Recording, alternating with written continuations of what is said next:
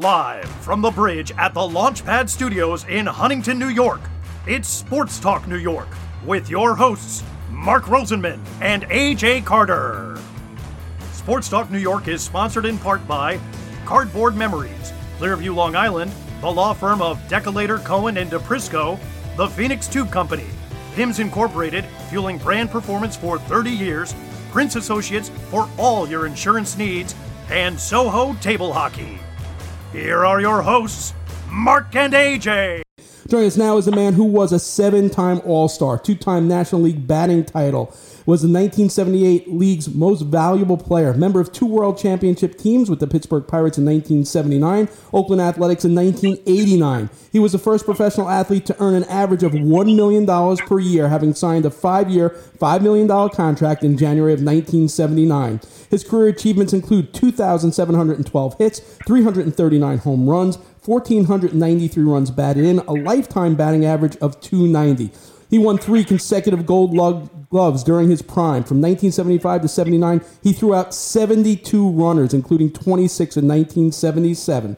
He was such an iconic figure in the game that at times he went by only one name, Cobra, which is the title of his great new autobiography, co-written with Dave Jordan. It is truly a thrill to welcome the one and only Cobra, Dave Parker, to Sports Talk New York. Welcome, Dave. How you doing? I'm glad to be back. I'm doing good. Good. You know, I have to start this interview to tell you a little brief story because basically I have waited 14,185 days for this interview. 38 years ago, believe it or not, Wednesday, June 9th, 1982, you're coming in from shagging fly balls in the outfield. I'm covering the Met game. I approach you and I go, "Hey, Dave, you got time for a short interview?" And you go, "No, was that short enough?" And you just kept walking. So hopefully this interview is going to be worth that wait. No, it won't work that way this time. Gotcha, right. All right, so let's get to this book. Your book starts off with an apology to Pete Rose. Why was it important for you to start the book there? Okay, I remember that. Yeah.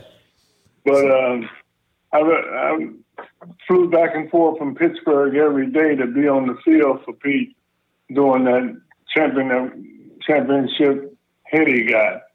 So I was around Pete and there for him during that time. You also mentioned that you had so much confidence behind you for all sports because when you entered high school, you're 6'4", 224 pounds. You basically scored 20 points a game in basketball. You rushed for at least 100 yards plus a touchdown every week in football. You're the starting catcher in your baseball team. You pitched as well. But you said that football was your number one sport, and you really dreamed of playing for Ohio State. But so many things happened. You get injured. Your girlfriend, Deborah, becomes pregnant, which weighed heavily. Do you ever wonder what your life might have been if you didn't get injured and you continued on in football? Well, I would have probably followed the trail of sports, but,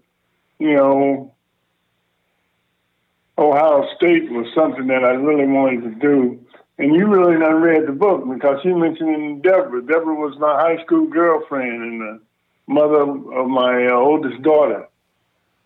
Right. I read it from cover to cover. I loved it. I absolutely loved the book. Yeah, and we always make sure that we read the books when guys come on. So it always interested me because you really were a force in football. It would have been interesting, but you also had an early tryout at Crosley Field, and Pete Rose was actually looking on at that time. The Reds wanted to sign you, but you were only in 10th grade.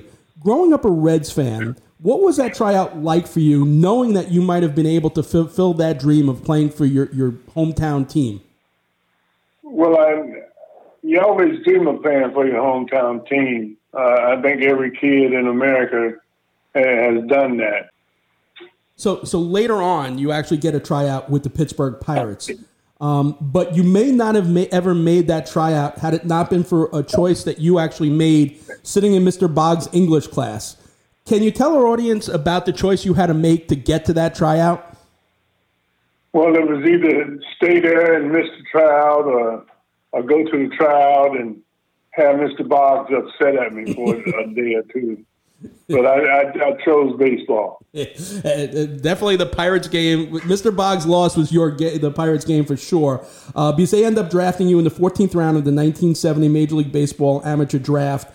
You don't get that opportunity to play for your hometown Reds to start your career, but you do get the chance to break into the majors with the great Roberto Clemente as your mentor. That's a pretty good consolation prize for sure. What did Roberto mean to you, both baseball and life-wise? Well, he was called a great one, and they did that for a reason, because he was great on and off the field. He always extended himself to help people. You know, that shows you what he was as a person. And he taught me how to reach back and get more velocity out of my throws than what I was getting. Because as a catcher, you short on the ball. You don't really reach back and maximize the throw. And he taught me how to reach back. And I ended up winning some assist titles because of that. I had 21 assists one year, and it was all about reaching back and throwing the ball with velocity. You know, what I found fascinating about the book is you also detail a lot of the interactions and calculations that run through a player's mind during spring training. Back in Pirate City 1971, you size up the competition, but there's a particular moment that you talk about in that camp that stood out to me. I just, gave me chills. You're taking BP, you're hitting, basically hitting screaming line drives all over the place, the ones that you not only see, but you also hear. And as you get out of the box, an elderly man says to you, "I never saw anything like that in my life. You got some swing, son. You're going to be special one day." Do you remember who that person was and what that meant to you? Well, it was Pie Trainer, I believe. Yes. Pie Trainer told me he's never seen anybody hit a line drive like me. The closest one was Stargell. And Stargell could hit some line drives because I used to hate being on first base for a single with him hitting four. So Pie Trainer gave me that great compliment. A legendary Pie Trainer. I have to imagine, hearing that as a kid from one of the greatest third basemen to ever play the game was something special. We touched on what Roberto Clemente meant to you, but you go into such great detail about Doc Ellis in the book, about the things he taught you about being a big leaguer. And there are so many of our young listeners that really only hear about the both famous and infamous, no-hitter that Doc threw. But can you share more about Doc so they can truly understand what he meant to you and the game of baseball? Well, Doc was a very positive guy, a leader, didn't mind putting himself on the line for things that he believed in. And he was a heck of a pitcher. He had a fastball that ran in the right-handers and ran away the left-handers. And he was just an outstanding individual and a very good pitcher. There's a quote in the book from Manny Sanguin, maybe one of the most underrated catchers of the era. He said, "So me and Roberto were sitting in the dugout in McKenty Field, watching our teammates play an exhibition game in 1972. It's late innings. Verdon was playing most of the rookies. We watched Dave make a running catch. Then he made this strong throw from center to home plate on a fly. Roberto pushed himself off the bench as he's laughing. I asked him, 'What's so funny?'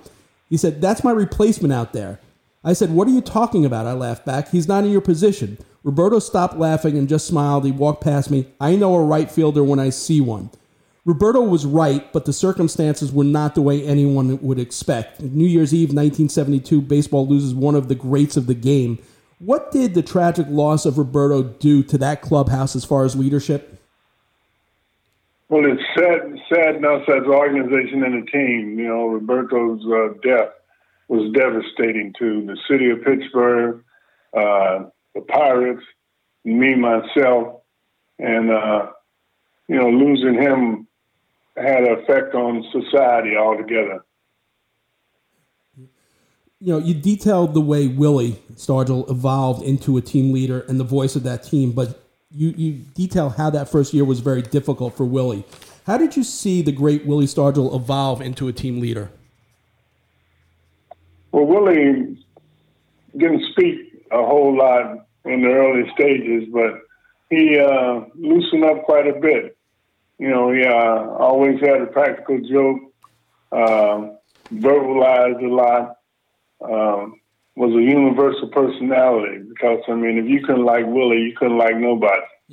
Willie was very instrumental to me, like Roberto was, and having those two guys mentor you is the best thing that you could possibly have done. One of the things I learned from the book that I did not know until I read it was you look at your contract and you add in all the perks and the bonuses. You were actually the first $1 million per year athlete in all of pro sports. What significance did that have for you then, and does it hold greater significance now, considering where salaries have gone from that point? Well, salaries are off the roof now.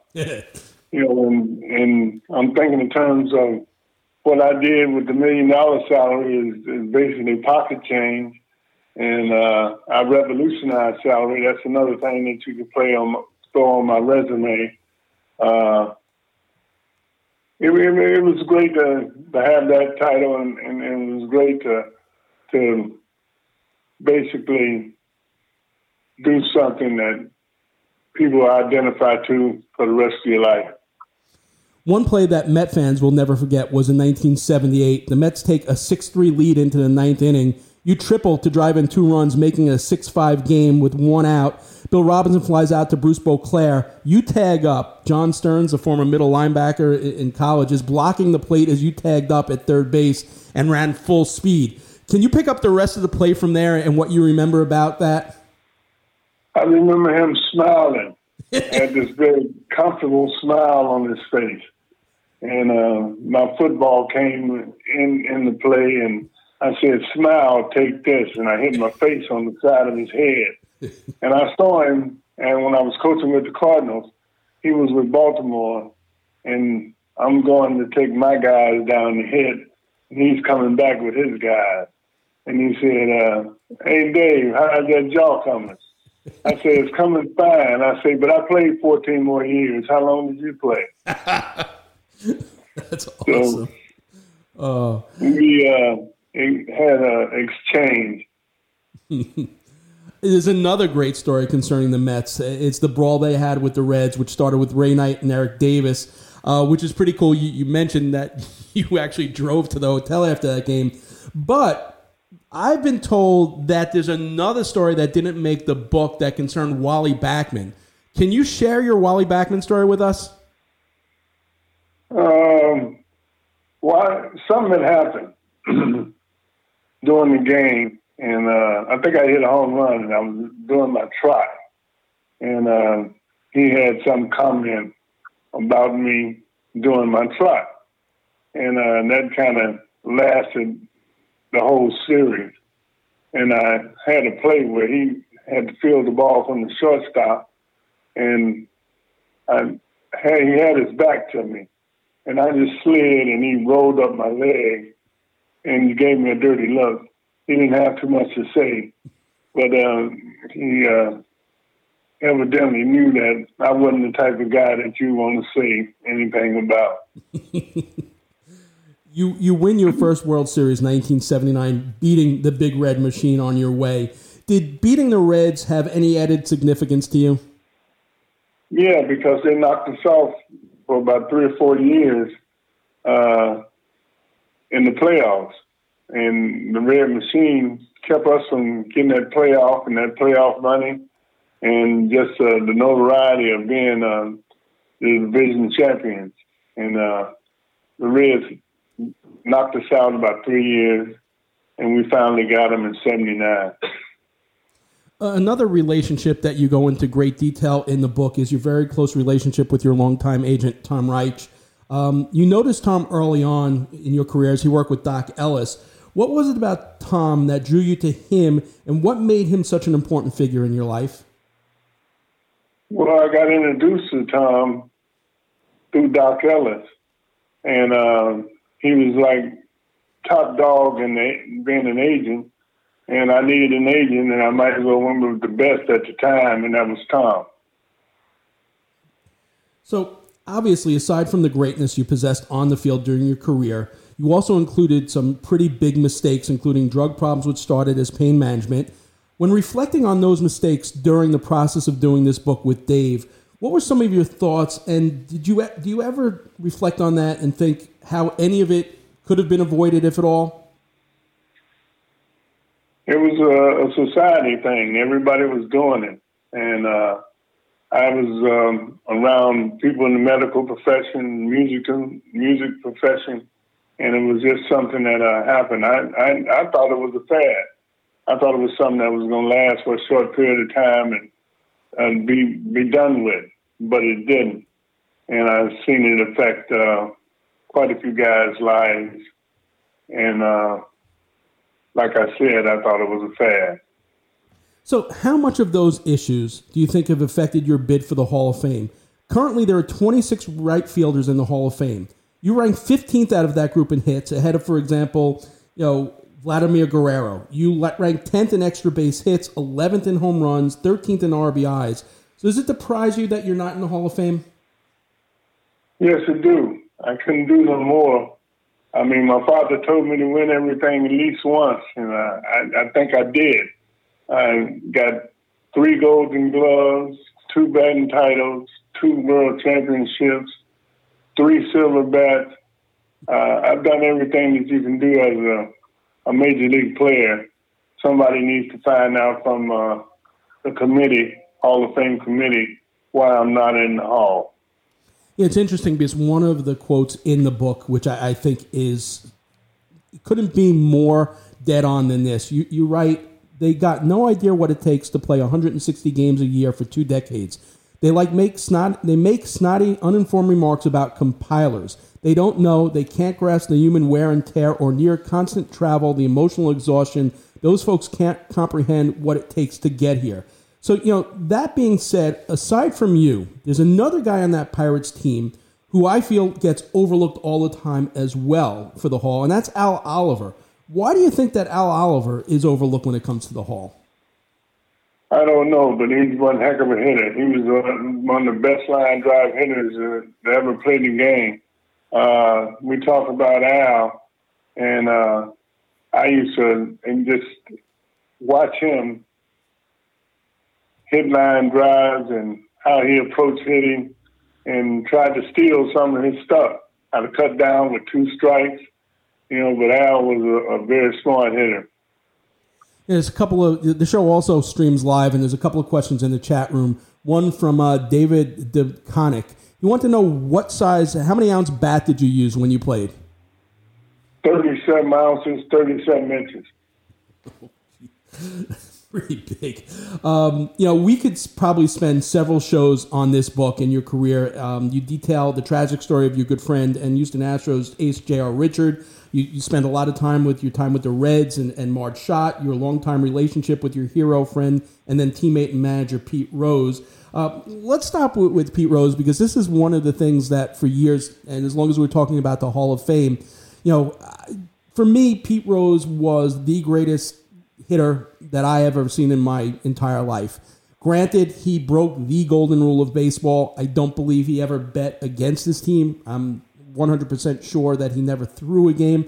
Do you believe that Pete belongs in the Hall of Fame? Yeah, I think Pete should be in the Hall of Fame. I mean, he's the hit king, for God's sake. I mean, that title speaks for itself. You also detail in the book as well your role as a mentor to rising stars Eric Davis, Barry Larkin, and Gary Sheffield. How much of that role and some of the things that you showed them came from both Pops Willie Stargell and Roberto Clemente? Well, I inherited stuff from them both. They all had great things about them, and it was just a matter of picking one or two, and I would choose both of them. Another question that someone wanted to ask is, who was the toughest pitcher you faced in your career? Steve Carlton punched me out more than anybody I ever faced. But I hit more home runs off of him than any pitcher I ever faced. So it's a crazy stat. It's either feast or famine with him. Interesting. Like I said, so much jammed into this amazing book. Where can people get this great book? You can get this book at Dave Parker 39 Foundation Amazon, you can pick it up, Walmart, Barnes & Noble. Dave, like I said, it took 14,000 days, but I finally got you for an interview. It was well worth the wait. I appreciate it. And, now I'm never going to be able to use that story again now that I finally interviewed you. But, the flip side of that story was when you said no, Willie Stargell was available, and I was able to go and speak to Willie. So it did have a decent ending that day. Yeah, he showed me up by being the nice guy. Well, you certainly listen. You made up for it tonight. You're a nice guy. The book is fantastic. How you doing health-wise these days? I'm doing okay. Good days, bad days. Fortunately, I got more good days than bad.